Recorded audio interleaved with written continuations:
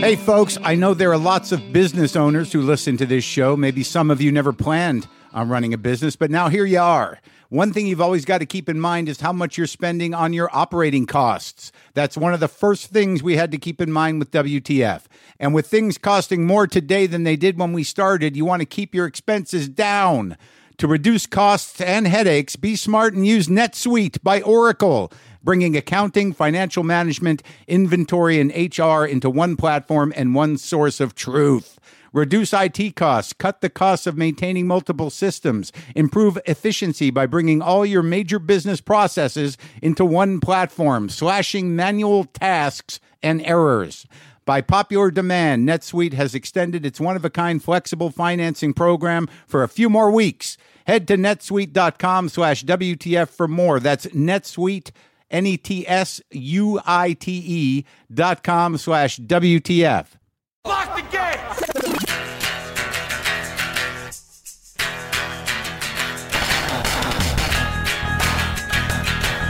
All right, let's do this. How are you, what the fuckers? What the fuck buddies? What the fucksters? What the fuckadelics? What's happening? I've changed my tone to urgent. This is my urgent tone. How's it going? How are you doing? Urgency. Take a breath, breathe it in, breathe it out. Let's do a little of that. All right, everybody, come on. Stop what you're doing. Take a breath. All the way in, all the way. Oh, go ahead and cry if you have to. I might. Oh, no. Oh, God damn it. I can't even take a deep breath. I've been avoiding the deep breaths. Clearly. Hold on. Fuck. Hold on. Oh, no. It's right there, man. It's right there. Oh, man. I'm holding it in. I'm holding some of it in. Sorry. Let it out. Everybody all right? Okay. So today on the show, I talked to Seth Rogen. Now, Seth Rogen has been on before, yes. The first appearance he was on with Goldberg. What's that guy's name? Is it Evan Goldberg, his partner? So they were on here together. This is Seth alone, and I have to say that there is a trigger warning. If you don't like Jews, you're going to get triggered. If you're anti-Semitic, this is going to definitely trigger you. It's very Jewy talk. It might be the most Jewy talk we've ever had on the show. I don't know why. But it's the first time Seth has been on since 2014. And we had already covered a lot about his life and his early career on that episode. And so that means I had to figure out some stuff. And he just made this very Jewy movie. It's called The American Pickle. Like, it's almost throwback Jewy. It's a movie that is so Jewy, you would think it was the 70s again, when the Jews and understanding Jewish comedy and Jews were sort of out in the world and the dictators of a certain amount of culture back in the day. This feels like it could have fit there a bit. It's that Jewy. You know, back when, Philip Roth used to appear on talk shows, and Norman Mailer. Yeah. Bernard Malamud. So that's going to happen, man. We're going to do the Jew thing. Tomorrow I'm going to go get another COVID test because, that's a fun thing to do. It's like going to an amusement park. You go park, you get online in your car and you go through, very slowly go through a series of streets and turns, and then you end up in the Dodger Stadium parking lot, and then there's a video with the mayor, and then you're given some fun things to spit in, and then you give it to another guy with a mechanical claw, and then he gives it to you with a mechanical claw, and then at the end you throw it into another thing, and then 2 days later they email you the good or bad news. Very exciting way to spend an afternoon. I am fighting back the darkness. I'm trying to fight back the darkness. But I tell you, man, it's hard. as Jews when you kind of feel the fascism coming. And any of you Republicans that, still listen to me, who used to just like what I do and then thought I got too political and thought I was, I was exaggerating the possibilities of authoritarianism. Well, look what happened. Who was wrong? You. I'm not saying I told you so, but I told you so. I want to be able to say it while I still can before there are, jackboot thugs coming into the garage. I told you so. Hey, what's going on? Hey, you can't. Hey! Before that, not going live, so the odds of that are tricky. They'd have to be listening outside. But, Jews historically, I think, have sort of a radar for it. The fucking thing is that a radar? What do you mean? Like, I have Judar, sure. But do we have a little sensitivity to fascism? Who doesn't? Other than the people that are like, well, it won't be that bad, right? It's just going to be us. What? Of course. Well, what about your neighbors? I don't know them. We don't know them. That's the big question, right? How desperate does your neighbor who doesn't like the way you think have to be to kill you because he doesn't like the way you think if he's allowed, encouraged, or assigned that task? How desperate? At what level of dehumanization are we with everybody and how we take in information and how we see other people? How desperate does your neighbor have to be to kill you if he's allowed to because of the way you think? We're kind of pushing back on China, shutting that out, creating that situation to the point where, my idiot father who watches ONN, when I asked him what he thought of the pandemic, he said, well, we got to get back at China. I'm like, what the fuck are you talking about? And he said, we're allowed to have a difference of opinion. And I'm like, that's not an opinion. That just sounds stupid. And I'm embarrassed and I can't respect you anymore if you're going to just regurgitate garbage that you hear on a propaganda channel through, your face hole into the phone at me. If you want to discuss a broader idea about where we're at now with it as a doctor, but it's a Chinese virus. All right. I don't know if I can ever talk to you again. So economic deprivation, economic collapse, desperation in the streets, broken spirits, hundreds of thousands of unemployed people, angry people, desperate people. Are you angry and desperate? You want to wear a uniform? What did you do in your civilian life? Branch manager. Would you like to be a commandant? What did you do? School superintendent. Do you want to run a camp? What did you do? I was a teacher. Would you like to be a reprogrammer? What did you do in civilian life? I was a manager at a slaughterhouse. Are you able to make the jump to people? Everybody gets a hat. You're going to look good in that uniform. Can't afford clothes anymore. We'll feed you. Oh, you're not really cut out for that kind of thing? Well, we can put you to work in one of the state-owned factories. I'm sorry. Is that too dark? I can end on an up note. Kinda up. Something gave me faith in the humans recently. I was on my hike.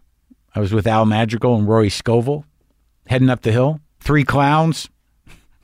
3 clowns outdoors. And a guy walking down the hill was like delicately holding this little bunny. There's a lot of bunnies up on the hills right now. A lot of bunnies. And it's a little sort of sad-looking, wet-looking bunny. A sick bunny. The guy was holding a sick bunny, this man walking down the hill with a sick bunny. And we're like, oh, what happened? He's like, it's sick. I'm going to bring it home and make it better and then let it out. It's a nondescript accent, not being racist because I'm not identifying it. But he had one. So we were like, oh, that's nice. That's nice. But it was just like, in these times, whatever he's going through, whatever we're all going through, that moment where he saw this sick bunny and he decided to do that. Well, I don't know what success he'll have, but the spirit of that, the action of that, the heart that goes into that, he's carrying that bunny down the hill. And I had read that there was a bunny plague. I felt bad because I didn't need to bring that up, but I did. I said, I heard that there's a lot of sick bunnies around.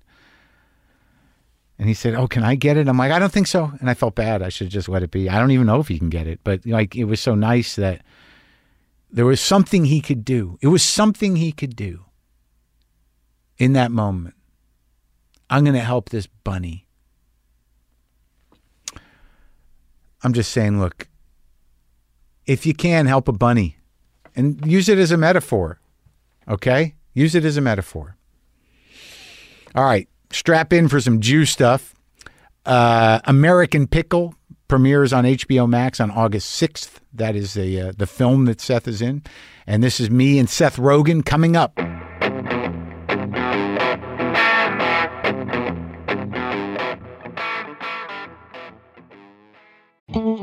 Sometimes I wish I paid more attention in school, or in some cases, any attention at all. There are probably a lot of things I could have gotten more out of, like literature, and now it's probably not in the cards to go back to school and study the classics. But luckily for us, there's a new podcast called The Foxed Page that dives deep into the best books of all time. This is basically like the best possible college English class, but more relaxed and fun. No pressure of grades or needing to prepare something to say in class. It's only the books you want to read and know about, presented by best-selling author Kimberly Ford. Everything from Cormac McCarthy to Madame Bovary, from classics like Frankenstein to modern hits like Lessons in Chemistry. I love Ireland, but I missed the boat on James Joyce. The Foxed Page has a 3-part series on Dubliners, and that's a pretty great starting point. Want to get the most out of what you read? The Foxed Page is for you. Get it now wherever you get your podcasts.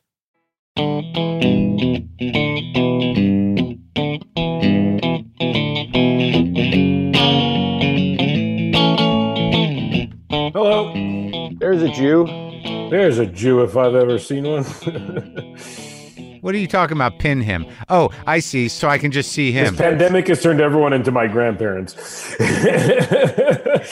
Me and my wife spent 10 minutes trying to get on Instagram Live today. So yeah, it's everyone. Oh, so you were trying to do it too? Yes. How is that one a problem? That's it. You just have to push a button. We couldn't figure it out. Did you get on there? We did it. We did our thing. I got into a rabbit hole with Amazon today. How'd that go? I don't know how it went. You know, it's like did you buy anything on Amazon today? No, I have not bought anything off Amazon today.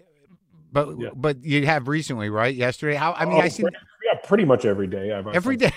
On a whim. Yeah, that's exactly. So like today, the guy comes up and he gives me 2 packages, and one is my oyster shucking gloves. Great. Yeah. And the other one was an empty envelope that was supposed to contain my oyster shucking knife. Yeah, and he was just okay with that. No, he ran off before I could get him. It's probably in his fucking truck just now. Now it's a problem. Now I got an empty envelope. I have no oyster knife. I got 5 oysters that are going to be an issue later. I'm going to have to get a screwdriver. You get a rock or a screwdriver or some shit. Have you ever eaten oysters at your house? I've done it at a friend's house who shucked them, and it was impressive. And I don't think I could have done it myself. It was I tried one, and I was like, this is not for me. I saw a guy put the oyster shucking knife through his fucking hand. Yeah, that's exactly what I would have been. That guy. Again, not a Jew. Jews were not meant to do that. It is not. That's why oysters aren't kosher, because they knew we couldn't do that. They knew it was too challenging for us to open the shell. Too physically demanding for us. But you know that whole thing, that whole stereotype about Jews not being able to do things is not really true. And I think that movie that you were just in, that I just watched, is a testament to that. It's true. Old Jews can do stuff. There was a time where Jews were like, when I worked at a deli. Did you ever do that? No, my great aunt owned a kosher butcher shop in New Jersey, though. So I would, really, where in New Jersey? In Newark, near Newark. Really, that's where my people come from. That's the fucked up thing. Anyways, I'll get to that. Hold on. When I worked in a deli when I was in college in Boston, for some reason it really blew my mind. These old Jews would come in, and they were ex-cops, plumbers. Yeah. My grandfather was a plumber. I come from a line of like very tough blue collar Jews as well. My grandfather was a professional. He played professional football in Canada, and he was a plumber.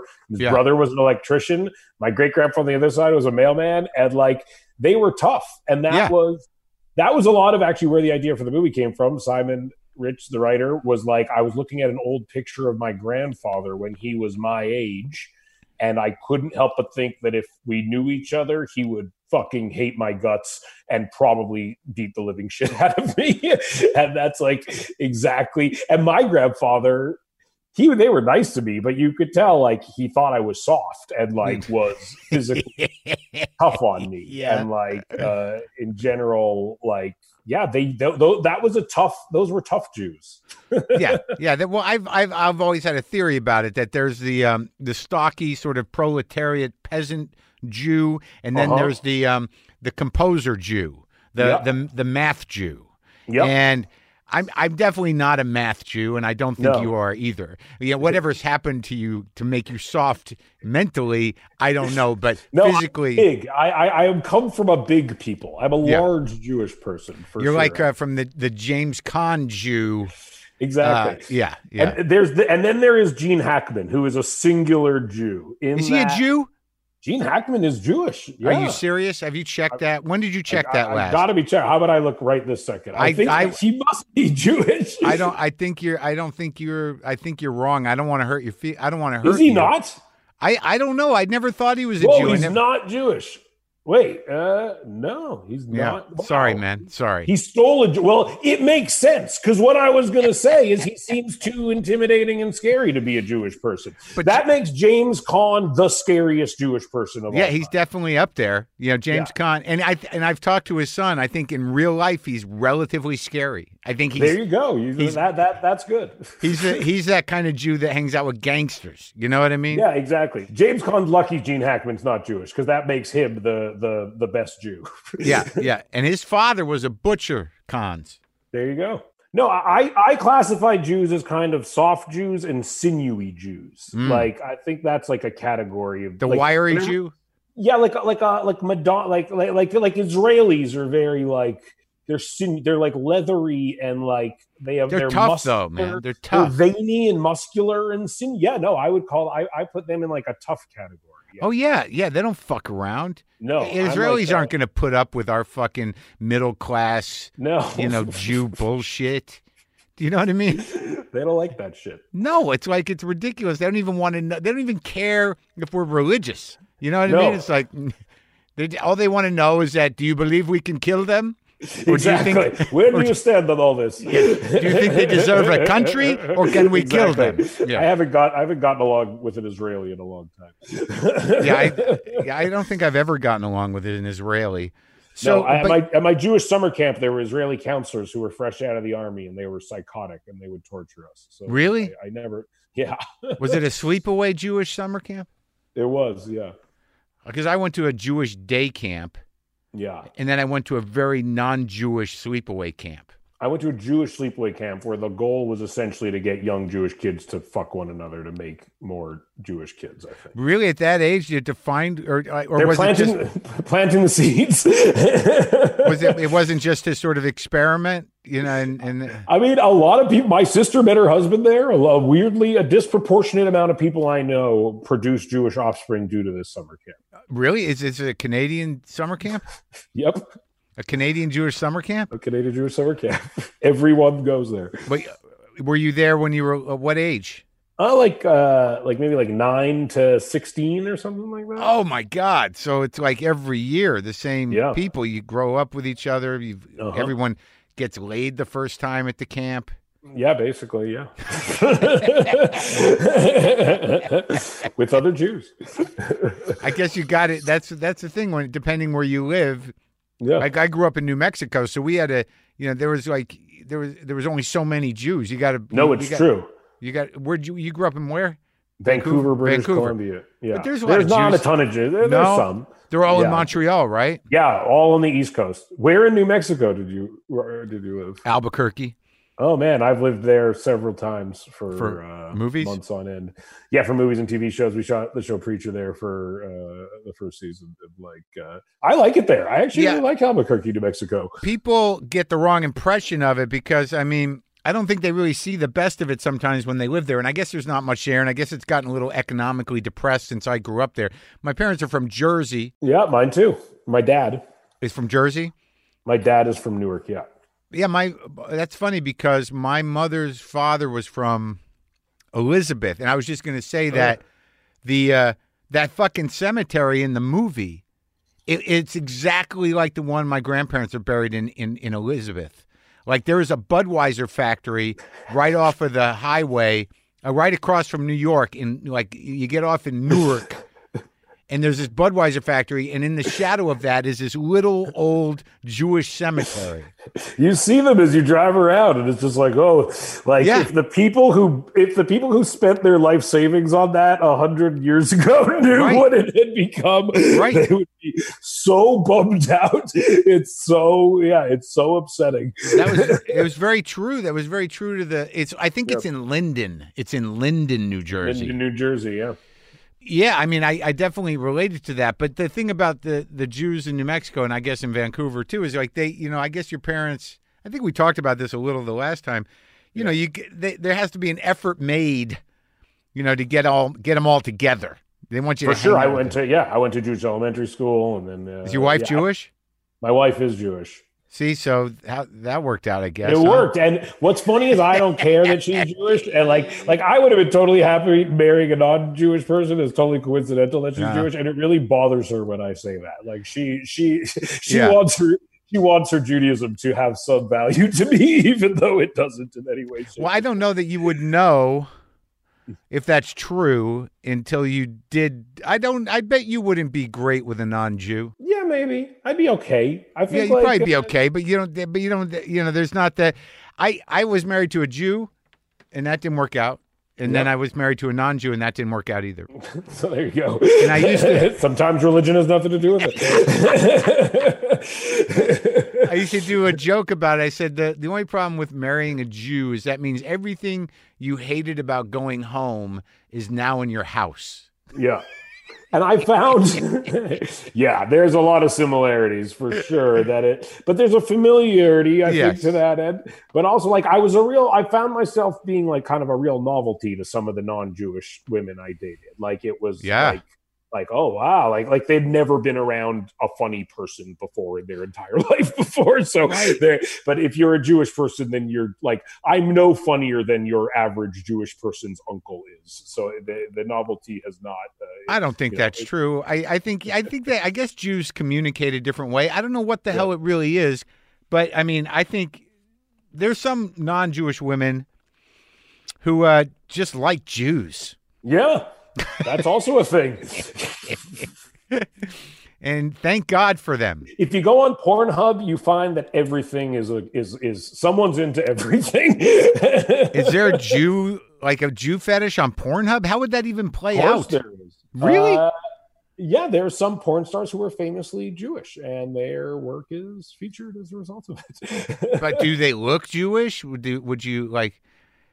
You mean men or women? The men would be easier to pick out probably from a lineup. I think Ron Jeremy's a Jew. Porn stars. There are female Jewish. Yeah, there are female Jewish porn stars. What happened? Does this part of your brain go like, how did that happen? Like my answer, it does, and then my answer is like probably super liberal, like very liberal upbringing. That's the weirdest thing about Jews in this sort of like this chosen people business that's been kind of put on us is that there's this sense of exceptionalism, which is kind of weird because that's what I learned about when I was at the deli. I had to wrap my brain around. Of course, there were Jewish plumbers. All these Jews that come over here, first generation immigrants. How are they going to figure out how to do whatever? Going to make pickles like in the movie or whatever? Yeah. And it wasn't until the second or third generation that they actually started to integrate into the middle class and upper class and make a lot of money. For sure. It's, and I think like to me making the movie, like my grandmother was born fleeing Poland, fleeing like the pogroms in 1919, which is when the movie. How old was she? She passed away in 2000, I think 15. So she was like 96, maybe something like that. But she was born. Yeah. So she was born in 1919 in a caravan fleeing, you know, people trying to kill Jewish people and coming to America. And like it was, and she came to Canada. She moved to Winnipeg, which is a terrible place. Winnipeg. Oh my God. What a beaten little city that is. My only like reason I could think as to why so many Eastern European Jews went to Winnipeg is that maybe it reminded them of Eastern Europe. The tundra. Like maybe it was the closest thing to the shtetl they could find. The barren landscape. Exactly, just a frozen barren landscape. And so it was. Yeah, I mean, making the movie, it was like really kind of reenacting my own history in a lot of ways, and it was. I mean, it made me think of it 100% differently. It's like, oh yeah, like that's why my grandfather was so tough. Like he grew up at a time, and my grandmother was so tough. Is like everyone hated, people beat the shit out of them. You know what I mean? He had to fight. They had to, you know, I think a lot of people I think don't I just conversationally understand that, like, if you meet a Jewish person in America, they're probably here because someone tried to kill their grandparents not that long ago. And we should be in Eastern Europe. Well, that was actually a plan that when the Jews fled the Holocaust to spread out, there was actually an organization that would place Jews in as many different places as possible. I think that's a better strategy. Like, why? So they couldn't corral them up again. Yeah, well, you don't keep all your Jews in one basket. I don't understand why they did that. It makes no sense whatsoever. I totally, I agree with that strategy. Spread them out. And it would be nice to live somewhere that was not a part of the Christian apocalyptic prophecy. Is also probably a good idea. It's like maybe settle somewhere that the Christians don't think you all have to die in order for the and then they want us all to go there. They need a certain number. They need us to go there so we can die. So the apocalypse. But it's nice to know that, like, in the present they need us. There's some common vested interest in the meantime. The Christians they need us for their ridiculous vision, and exactly. they're not gunning for us. Not the Christians. But luckily it serves our ridiculous. Like, our ridiculous visions are temporarily parallel, aligned with one another. Could you imagine living in Israel? Would you ever go live in Israel? No, it would be. I'm the same way, and we're going to piss off a bunch of Jews. It's like, for some reason, my mother, who's not religious or whatever, but her generation, they were kind of hung up on Israel, and they find some comfort in it. And I've been there, and I'm like, I couldn't imagine living here. No, there are nice parts, and I think I could imagine at best you are convincing yourself that you are far enough away from a major conflict to not worry about it, right? Which is like a terrible thing to convince yourself of, and like I don't understand. To me, it just seems very like an antiquated thought process. Like, if it is for religious reasons, I don't agree with it because I think religion is silly. If it is for truly the preservation of Jewish people, it makes no sense because, again, you don't keep something you're trying to preserve all in one place, especially when that place has proven to be volatile, pretty volatile. I'm trying to keep all these things safe. I'm going to put them in my blender and hope that that's the best place to that'll do it. Like, it doesn't make sense to me. And so I also think that as a Jewish person, like, I was fed a huge amount of lies about Israel my entire life. They never tell you that. Oh, by the way, there were people there. They make it seem like it was just like they're sitting there. It was the fucking doors open. Hours for the taking. Like, it literally, they forget to include the fact to every young Jewish person, basically, like, oh, by the way, there were people there. Well, they just want to make sure that you are frightened of your own survival to the point where when you get old enough, you will make sure that that money goes to Israel and that trees are planted and that you always speak highly of Israel and Israel must survive no matter what. Yeah, and I don't understand it at all. Oh. And I think, like, for Jewish people especially, who are who view themselves as progressive and who view themselves as analytical and who view themselves as people who ask a lot of questions and really challenge the status quo, like, what are we doing? Well, yeah, I mean, there's a thing. I mean, I get frightened to talk about it. You know, you start. I know. And we're afraid of Jews. I'm afraid of Jews. I'm 100% afraid of Jews. Oh, yeah. That's it. Which, as we started it, aside from James Caan, we have no one to be afraid of. Yeah. No, it's those Republican Jews, buddy. No, it's scary. But yeah, I mean, but like, we're Jews. We can say whatever we want about. Like, we should. If anyone could say whatever the fuck they want about this shit, it should be two famous Jewish people who, you know, if anyone's getting rounded up first, it's our fucking asses, you know, like we are outwardly Jewish. Yeah. So I think like, but I find that, but don't you find that like when I watched the movie, I thought like, wow, this is really, I mean, they might be over Jewing it. Well, it is a very Jewish film. Yeah, I'm wondering, like, who is the audience for this? How old are they? You know, I mean, not in a bad way, but it's very specific. It's very specific, and it's sort of like almost a throwback to movies when, you know, Jews had some, you know, cultural profile. It's like for those few years when Australians were really cool in like the early 90s. Yeah. Like it's like when Yahoo Serious was famous. You're bringing it back. You're bringing it back. I'm bringing it back to the Yentl like crossing Delancey. Exactly. Right. That era. Late 70s, early 80s. It is specific, but I do think that there's like, you know, the themes are pretty universal. No, like, I think that's true. But I felt like, you know, when I see that, and I felt it like in my last comedy special too, that for some reason, even as frightened as I may be of fascists and anti-Semites, I almost feel like I have to overstate my Jewishness in order for other Jews to be like, all right, well, someone's taking the hit, and, you know, we can all, you know, I can meet him halfway, maybe, you know, maybe not at work, you know, but I do think it's important to represent. For sure, and Jews don't like it when you deny your Jewishness, which for me would be a ridiculously futile endeavor, I think. And I think that is what's complicated about being Jewish, and I think, you know, it's something that I've reconciled, and I think the movie, well, it was one of the things I was interested in the movie, is like, unlike other religions, like, you could find a corpse and determine whether or not it was Jewish. You know, like it doesn't work like that with being a Methodist. Like, you don't know what that person like. What, because of what, circumcision or the nose? Because of our DNA. Because like if DNA, you do a DNA test, you come back as Jewish. You don't come back as you know, like you come back as an Ashkenazi Jew. It's weird, right? Did you get that? I was. Yeah, mine just came back Jew. Yeah, 99. Yeah, exactly. 100,000% Jew. Don't fuck your wife. You're probably cousins. But I think no, and I think that is what's different about other religions is being Jewish is inextractable from us. Right. It is literally our DNA comes back Jewish. That's what it says on the DNA test. And if you're a Baptist, they don't know that. It's your belief system. It's not who you are. That's interesting. It is something you believe. But being Jewish is not exclusive to. You don't have to believe in Judaism to be Jewish. I believe.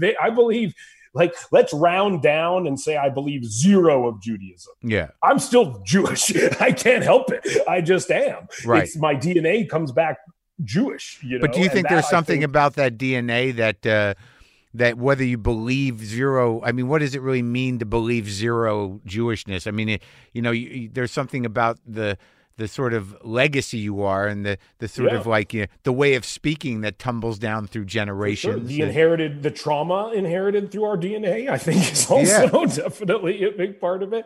I think like it's not like being neurotic is not like a genetic, you know, it's that's like, you know, inherited, I think. But also like there's a premium put on education and on survival and on, you know, a certain amount of wariness, you know, and you know, I think there was something touching in the movie just because that character that you play that isn't the one that was the old Jew, you know, comes to some sort of moment with his Jewishness at the end, and it was kind of touching because like I think you're probably more Jewish than you think in terms of actual how deep the ritual is written into you. For sure. And I think also as I get older, I appreciate that religion, specifically revolving around death, like Judaism has a lot of protocol that is helpful, and it kind of forces you to dude, confront. it's like, yeah, I went through it with the death of someone else who was not Jewish, but it was like, like Jews, like you get the body in the ground. Yeah, like you got 2 days, and you physically bury it yourselves in a wooden box. Don't fuck with it, Yeah, and then the Shiva thing, is really kind of powerful. For sure, and it happens fast. And what I've seen, my wife Lauren, her mother passed away earlier this year, and what I saw was like, it puts you to work and it forces you to do stuff and it forces you to confront it and it forces you to be around people and talk to people.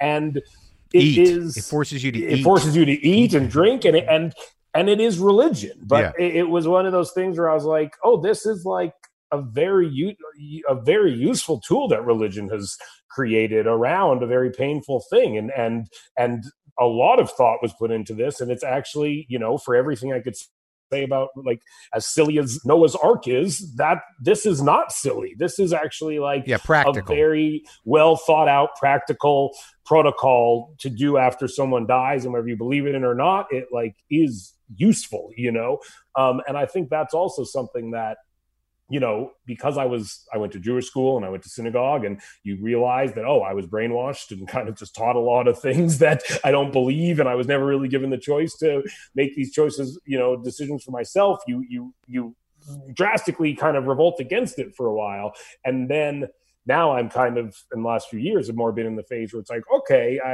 yes, there's a lot that I should not have ever probably been told to take as seriously as I did. But what were you taught? Because I was brought up like conservative Jew, and I don't remember, we learned a little bit of Hebrew. I learned to read Hebrew. I did the prayers, but like, I don't remember, ever being afraid of God or taught to pray in any real way. I don't know what I was really. That's true. So like, what did I really learn? I have no practical relationship with God. It seems like with Jesus, they're like, Jesus died for your sins, and, you ask for forgiveness, and it's a very kind of A plus B equals, you get to heaven. With Jews, it's sort of like, who are we talking to? No, it's true. But I do remember, but that was a funny thing, though, because I think when you're young in Jewish school, they do kind of lay it on, and I was pretty young, but I remember my sister, who's only 3 years older than me, like being like, oh, none of this is like, I don't believe in any of this shit. And I was like, what? And then she's like, Mom and Dad don't even really believe in this shit. Do you realize like we're not doing any of this stuff? And I was like, oh, wow. Like I'm being taught. And that is just like, it's like the tooth fairy. It's like anything. It's like, oh, I was taught things that were never meant to come to fruition or be real in any way, shape, or except form. to remind you at your age now that maybe there's something to it. No, and then I get to it now, and I'm like, oh, for these very adult things that I wasn't dealing with at the time, things like death, and there's actually a lot of useful stuff to it. I just honestly, Israel is the thing that I look back on and look at as like, maybe that was the thing I was like most misinformed about. Sure. I think the religious stuff, I can reconcile it more, like with what we're talking about now. There are tools, but like with, I think like just specifically like Israel and Palestine, like that was stuff that like I was, and not because of my parents or anything. I think just like culturally, it was not in the conversation of the average Jewish family to really get into the specifics of what was happening over there. You don't question Israel. Yeah. Right. Yeah. No, I think that's true. And also, like, I remember being shown Holocaust movies, the movies, and that was a bit of brainwashing, probably for the better, where you're just sort of like, this happened. You can never forget it. It was horrible. And this is the pile of shoes. Here's all the hair. This is the ditch with the bodies in it. That's, never again. I got to say though, my parents actually always did instill, and I remember my dad, when I being very young, when my dad very frankly telling me like, people hate Jews. Yeah. Just Be aware of that. They just do. And it's honestly something that I am so glad was instilled in me from a young age, because if it wasn't, I would constantly be shocked at how much motherfuckers hate Jews, because they do. And it is pervasive and it is prevalent, and it is to many Jewish people so confounding that they don't assume it's true.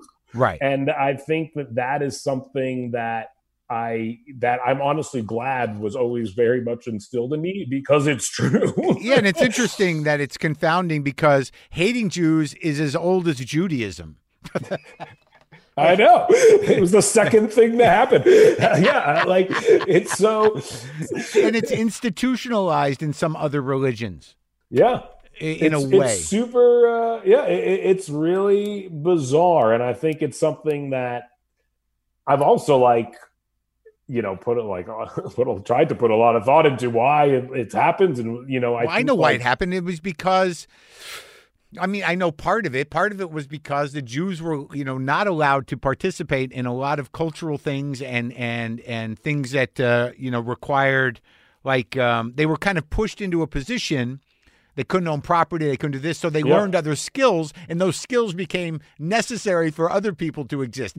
Banking, education. That. Yeah, well, they just sort of who are these smart asses who are managing our money? And I also think people obviously hate people who do not look like them. Yeah. But I think people also have a weird fear of people who look like them but do not believe the same thing they do fundamentally. Yeah. And I think that is it's funny though. I can get mildly anti-Semitic with guys that are too Jewy. Where I'm like, there's some people where I'm like, you can turn it down a little bit. You're why. Oh, for sure. You're the reason. Exactly. we're all, you can be who you are, but it seems like you're overdoing it a little. I think you're milking. No, for sure. And anyone who's super, people who are anyone who's too militant or extreme about anything, needs to fucking pipe it. Well, it's not even militant. It's just those guys that are like, I don't know, should we go to the thing or not go to the thing? Yeah, exactly how it is. Yeah, you're not doing us any favors there either. But that just please, for the love of God. Where did you meet your wife, at that camp or no? No, a friend introduced us. A long time ago. Yeah, we met at El Cid. Where? At El Cid? El Cid, the Mexican restaurant. Oh, really? Yeah. Uh-huh. Was it a special event? Because no one really. It was a birthday. There. It was actually Whitney Cummings's birthday party. Oh, okay. 15 years ago. 16 wow. Years. No kidding. So she was in the comedy orbit? Yeah, she went to. Yeah, she. She actually worked. I worked on the Ali G show. Right. And the guy who worked on that with me was dating a good friend of hers who she had gone to film school with. But she worked for Robert Zemeckis at the time that we started dating, actually. Oh, really? Yeah. Huh. Uh-huh. So what's she doing now?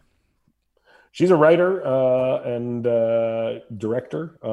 She's made a film for Netflix. She wrote another film. Which one? Did I see it? Is it out yet? I don't know. It's called Like Father with Kristen Bell and Kelsey Grammer. Okay. I'll check it out. Film. Check it out.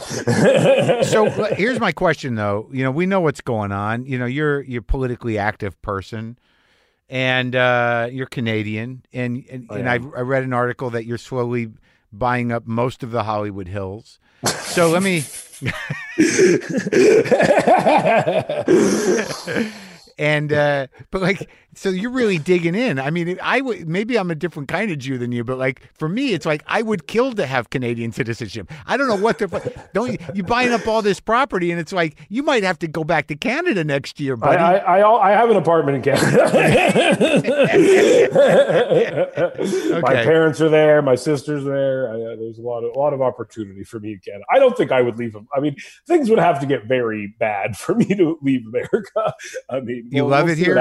I do. I mean, and I appreciate, I've benefited so much from living in America that my instinct is to not leave it as soon as things get rough here. Like I have a lot of American friends who actually reach out to me. I'm sure half joking, half not. Like, any Canadians I could marry? Like, but my instinct is like, we can't, like things would have to get very bad in order for me to leave this country, and they're pretty fucking bad. Yeah, are you not? I was going to say, are you not watching the same programs I am? It's not. I'm still here. I'm not leaving yet. Yeah. And I don't. I don't know what leaving, like, personally, it might make me a little more comfortable, but I don't think it would do any like grand good necessarily. And I think, like, again, as someone who, I'm half American, I've lived here forever, I just don't know if, like, my instinct is to not leave right now. Yeah, right. So, but your father, like, he's out. You grew up. He left New Jersey and went to Canada when he married your mother. Is that how it worked? Yeah. Well, my parents hilariously met in Israel on a kibbutz. Really? When they were like in their 20s, early 20s. Yeah. They were doing the kibbutz thing, like they were doing their bit. They were doing the thing. They were just kind of hippies, I guess. Yeah. And like, my mom's from Vancouver, and then my dad like went back to Vancouver with her. Oh. So what I think we talked about it a little bit the last time. Your dad was what does he do? Your mom's a social worker? My mom's a social worker. My dad he's always been like outwardly against the concept of work and careers in general.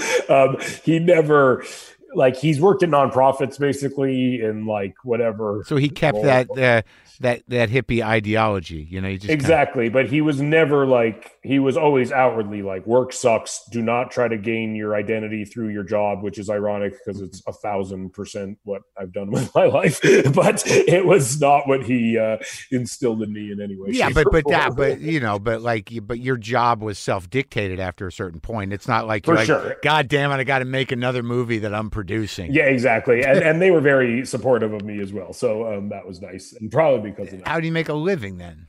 The my dad, he worked at again, like when I was a kid, he worked at the game room of the vocational school in Vancouver. The game room, like where the video games were. Literally, like if you went to the VCC, Vancouver Vocational College, like if you wanted to like use the ping pong table, he would give you the paddles. And I remember this. I would go to work with him as a kid, and I remember like hanging out in the game room. And because it was a vocational school, I would get haircuts like as a kid from the people learning to be hairdressers. And I remember once a guy with no ear cut my hair, which was very distressing to me. And I don't know why it was distressing, because the odds that he was trying to cut his own hair and cut his own ear off it was symbolically distressing for some reason. Yeah, you never forget the first time you see a guy with no ear.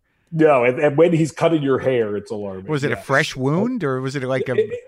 It was scarred over, but it was not like, it seemed like last 6 months, I would say, probably. So your dad was the guy that sort of like, don't bang the paddles on the table. Exactly, yeah. And then he became like the bookkeeper at what was the Vancouver Coalition of People with Disabilities, which was like a nonprofit organization that helped people with disabilities, and he helped run their books. Huh. He's like, he dropped out of Rutgers. Like, he's not really? He did not have like, my dad went to Rutgers. There you go. Was your father in the Zeta Beta Tau fraternity? I don't think he was. My dad is not a fraternity type. He fenced. He was like the third best state in the state for fencing, and I think he won some championships. The fencing hippie who doesn't want to work. I like it. Exactly. That old. The ZBT, Zeta Beta Tau, was called, I imagine by anti-Semites, a Zionist Bankers Trust. It was a Jewish fraternity. Sounds about right. So since I last saw you, I mean, you've done a lot of stuff. I mean, like the animation business, that seems like it's going to be pretty lucrative in the future because we're never going to be able to touch each other again. Exactly. How did that Sausage Party movie do? It did really well. It made like $100 million, if not in the theater. Yeah, which is crazy. Yeah, it was. I mean, we spent a lot of time working on it, so I'm glad. I'm glad it did. But no, we have plans to try to do more R-rated animation, and we're doing kids animation now as well, which is hilarious. Like, what do you got going? We're producing a new Teenage Mutant Ninja Turtles animated movie. Huh. for Nickelodeon. Some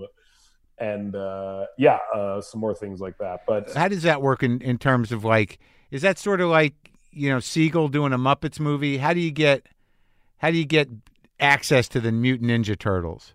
Some things just happen with like a phone. Like, it's funny. There's some things that I've been working like tirelessly for years to try to become a part of, and it still is not materialized. And then some things are like this, where like Ryan Robbins is the head of Nickelodeon.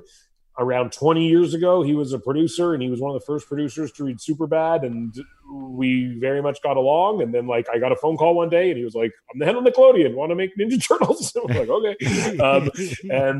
And so yeah, now we're producing Ninja Turtles as a result of that. And are you writing it? I'm like producing. No, I'm like helping write it as a producer and being pretty annoyingly hands-on throughout the writing process. Were you a fan when you were a kid? Yes, I was obsessed with it. I watched like every episode of it. Oh, yeah. Really? Because those characters are so defined, right? Like they are defined. Yeah. There's a party dude. There's the leader. There's a nerdy guy, and there's a petulant, rebellious guy. That's all you need. And what live action ones you got going? We have a lot of things that are now just kind of on ice, and we'll see what happens. We haven't filmed anything that has not come out. Like the American Pickle was the only thing we had like produced.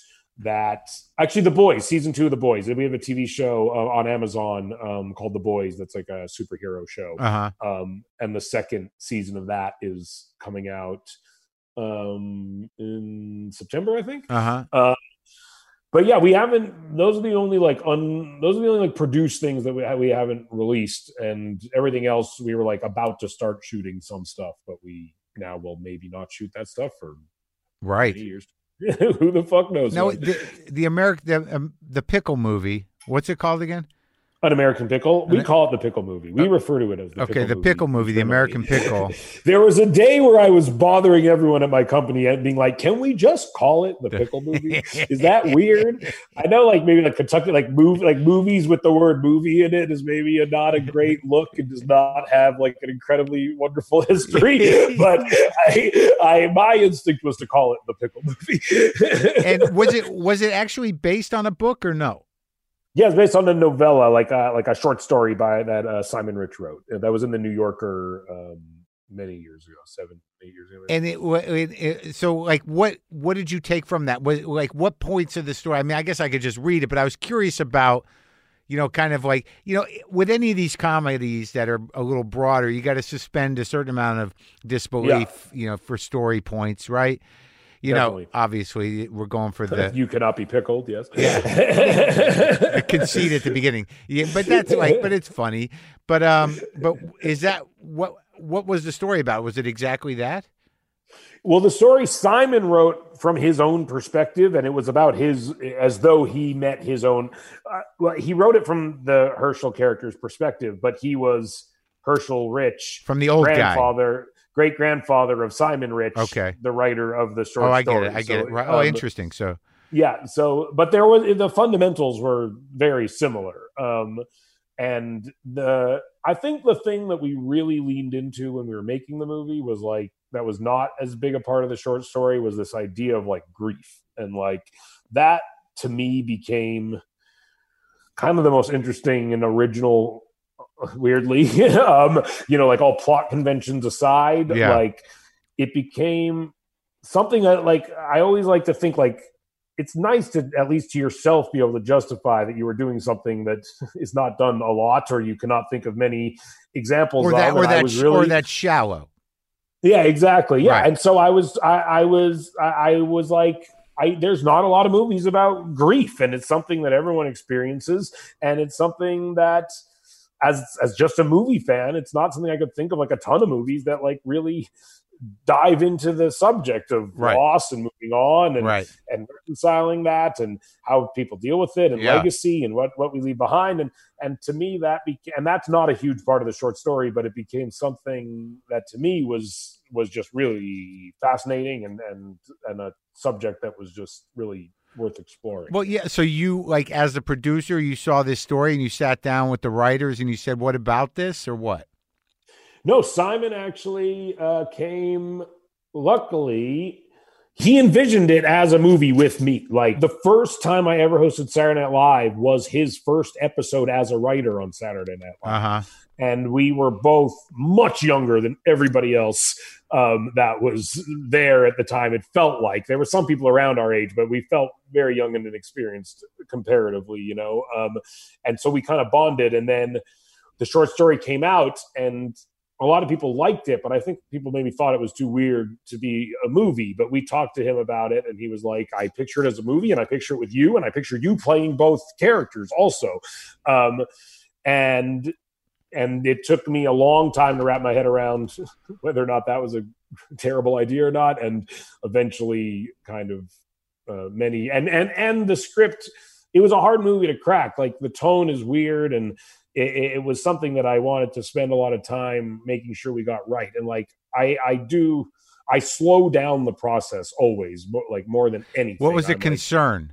Just that it would be silly or stupid, and like, to me, as just an actor playing two roles, I didn't want to subtract from what I thought might be like a potentially powerful film by doing something gimmicky or just kind of silly. You know, I didn't want it to be perceived as self-indulgent. That's always something I'm just horrified of, you know, even though I constantly am doing it. So I think like all that was, you know, people just writing mean things about me is generally the concern I have before I do anything. Can you avoid that though, as a Jew? Exactly. I can mitigate it best I can in this culture that we're living. But I find that interesting, that because now that, you know, you bring it up, because I think you did a great job separating the roles emotionally. And that, like, now that you say what you're saying, because, like, you know, I get hung up on things where I can see where the comedy bits are, and I can see where you make leaps. Yeah. But you know, it really does become about, you know, about family and about his, you know, missing his whole life, and, you know, missing his wife's life, and, you know, his feelings about her, and going to that grave, and that being, you know, sort of the beginning of this important journey he's got to go on. And then you having these dead parents. Yeah. And that, like, it was interesting, like, this idea of, you know, what our grandparents hoped our lives would be like. Yeah. And how they would have to recalibrate that for today, you know, like that and that it's hard for everyone, you know. And I think that, like, for the, you know, if my grandparents were to see how I live, they'd probably be very proud of some of the superficial things, but the fact that I'm not religious, I don't speak Yiddish, these kinds of things would be appalling to them. And then slowly they would probably have to kind of like recalibrate what they hoped their future generations would become, and see that I'm a happy, you know, hopefully reasonable. You think they'd be upset you didn't speak Yiddish? My grandmother, probably a little bit. Like they were, you know, like, she would always say, "You think you're a big shot?" That was one of her favorite things to say to me. You know, so my grandparents used to speak Yiddish when they didn't want us to understand what they were talking about. But they like to, like, I think the things that they had, there's more of them that they wish that we did, you know what I mean? Well, yeah, because it's all gone now. It's like it's over with them. If our generation, and you're younger than me, if we don't keep it moving, it's over. I mean, you know, for sure. The delis are closing, all that generation, you know, of those kind of traditions or just even habits, you know, you know, like because like I still... somehow it's infused in me, you know, where it's sort of like I can appreciate, you know, a good brisket, good pastrami, a good corned beef. Because you just are Jewish. Again, if I found your body in an alley somewhere, I could determine you were a Jewish person by the cholesterol level and by the brisket in your gullet. Right. But like that whole thing, I was always fascinated with that generation. It was and my the character is very much what my grandfather was born in Canada, but he was a hard man and he was a tough man.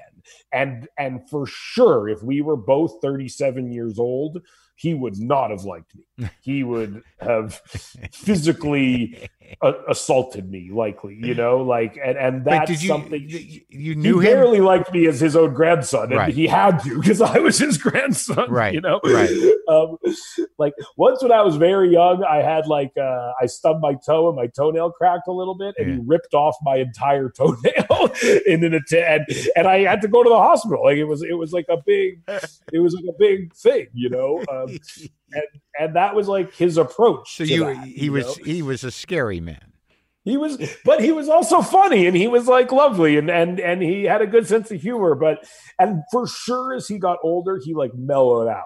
Definitely. Yeah, sure. But I also he could rip an apple in half with his bare hand. Right. That was like a trick he would do. Like he was a tough guy. Yeah. So, well, I like that part where, where the older generation, the ancient Jew can't understand your disconnection from the religion when there's pictures of you at your bar mitzvah where exactly. He doesn't understand how it's not integrated into your life. Yeah, and how at a time, and again, our grandparents, he was someone who was going to be killed because he was Jewish. And the only reason he was in America is because he was Jewish. And that's same thing with my grandmother. The only reason I exist is because people were trying to kill them. And so the fact that is no longer this thing you're hanging everything on, and is instead culturally I'm Jewish. It's one of 20 things about me. Right. I like to play board games. I garden. I'm Jewish. Yeah. I went to baseball camp. I had a bar mitzvah. Right. I think that concept for a generation who was the target of systematic annihilation and had to literally uproot their whole lives and come to where I am because of that targeted annihilation. I think that is something that I would imagine would be hard to reconcile, where it's before Judaism was it was everything. If you were a Jewish person, you had to, it dictated a lot of your life. And now it doesn't. And I think that is a real but you feel it though. You feel it. You want to feel it. We do. It is a privilege Jewish people now have, I think, in America for the most part, compared to previous generations. Sure. But do you feel that you understand Jews, are most of your friends Jewish? Not most of them, but I have a lot of Jewish friends. Yeah. Yeah. But do you have childhood? I have friends from summer camp. Yeah, you're still friends with them. For sure, yeah. Yeah, it's wild, right? It's wild, and none of us are religious and do anything Jewish. Yeah, I know, but you have an understanding. There's an but understanding. Also, not that long ago, there was 30 fucking Jews on Earth, and so if you go back a disturbingly few amount of generations, we're all related to one another. It is, we are cousins. I guess so. How far back have you gone? I was on that show, the show Finding Your Roots. Oh, yeah? He got back 6 generations. Oh, yeah. My family Rogan is an unchanged last name. Mine is too. Ukraine. Isn't that weird? Ukraine? Mine too. Yeah. From Galicia. But that's the other side. My Marin's actually from the Pale settlement in Belarus in Russia. Yeah. My one side is from Ukraine and from a place called Chudnov, which I think is now in Russia. And my grandmother literally did not know where she was born or on what day she was born, because she was born in a caravan fleeing the pogroms. Wow. You should get on that show because they do a good job. No, I would love to. They'll go all the way back. They did a Jew show. It was me and Jeff Goldblum and Terry Gross. And I'm sure you're all related, not that far back in some capacity, right? I guess we're related. I don't know. We might have been in the same neighborhood. I mean, I don't know if we're related. It's why we get sick. It's why we have all these. It's why we're riddled with disease. I mean, I know it seems like the Orthodox, the Hasidim are a little tight. Their gene pool is so tight that they're actually producing Jews that don't even look like Jews. If they didn't have the getup, you wouldn't know they were Jewish. You know what I mean? They've mutated beyond Jew. Exactly. They've created they've entered some other thing. A whole new Jew. How do you feel about the Hasidim when you what is your first reaction when you see them in your mind? Again, not doing us any favors. I also am always thinking about how wizards are clearly based on Hasidic people. Like what we know culturally as wizards is based on Hasidic people. Like Gandalf is based on Hasidic people. It's so funny. I didn't realize that. Well, they are wizards, you know. Exactly. I get why. I 100% get why. They're the only ones that understand certain things. Yeah, and, exactly. You've got to be deemed worthy to understand it, but also you have to be stupid in every other way. Exactly. But like the thing is weird. I used to think that too. They're not doing us any favors on some level, but they ultimately are a community in direct reaction to the Holocaust, and that the only reason they're living the life they're living and reproducing as much as they are is specifically to make sure that the world is populated with very Jewish people. It's sort of fascinating. I know.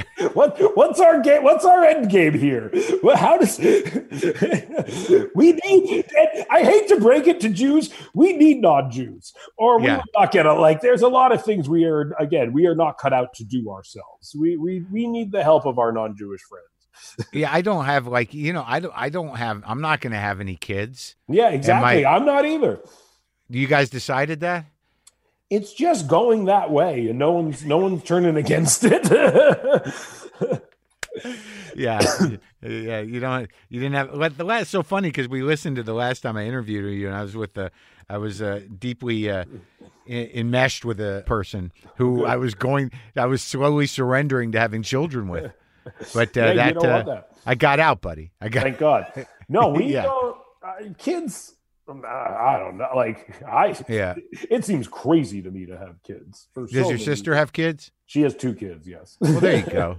That's nice. 2 more Jews. Count them. Put them on the list. But you like her kids, right? I do. They're great. Yeah. Because like for me, I'm just like I can't like right now. If I picture myself with a child, I'm freaking out. Me too. I'm not happy. I'm like.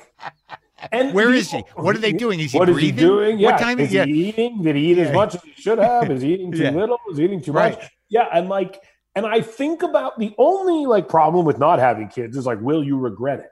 But that window is such a smaller window than the regret of having kids.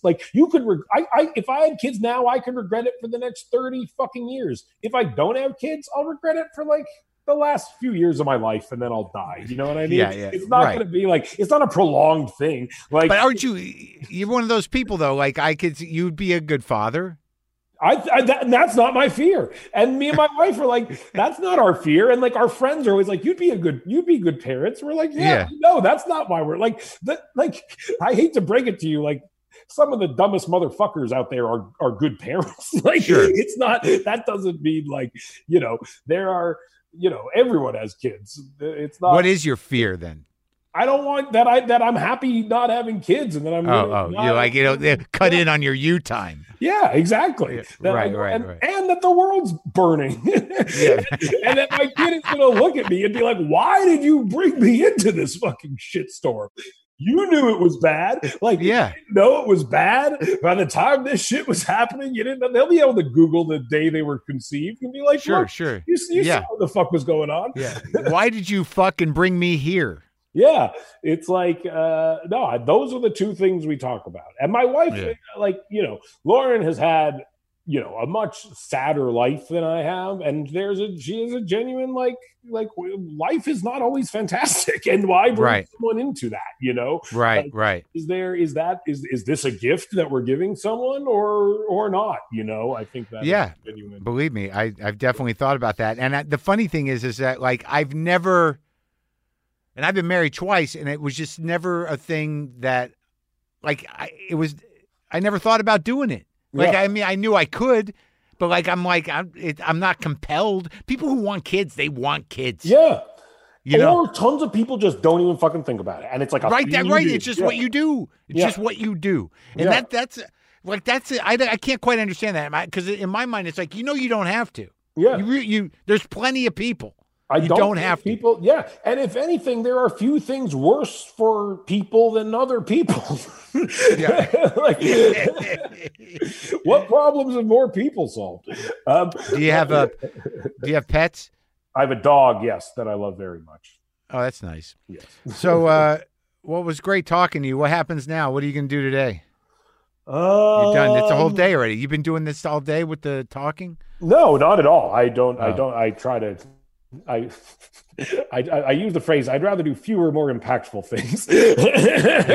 Yeah. So I'd rather, I'd rather talk to you for an hour in the day than talk.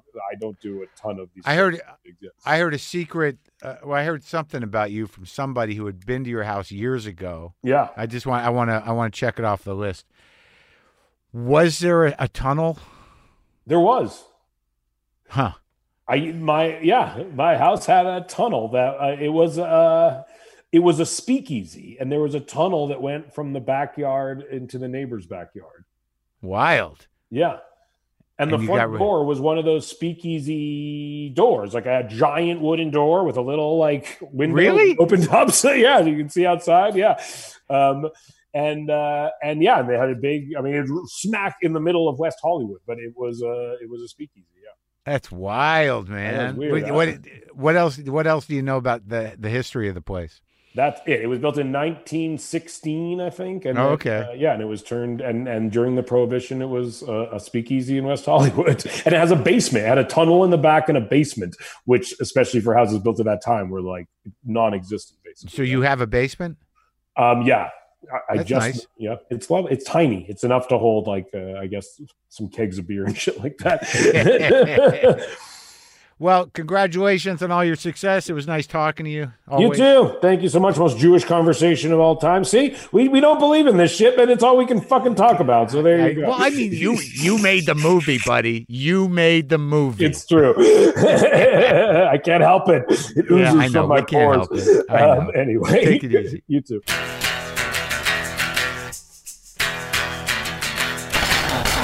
Hey, man, if you didn't like Jews before that talk, you probably don't like them now. Or if you wondered if you like Jews, you love them now. Can go either way with the Jews. American Pickle premieres on HBO Max August 6th. It was a pleasure talking to my brother, Seth Rogen. And now let's play some guitar, not unlike I've played before.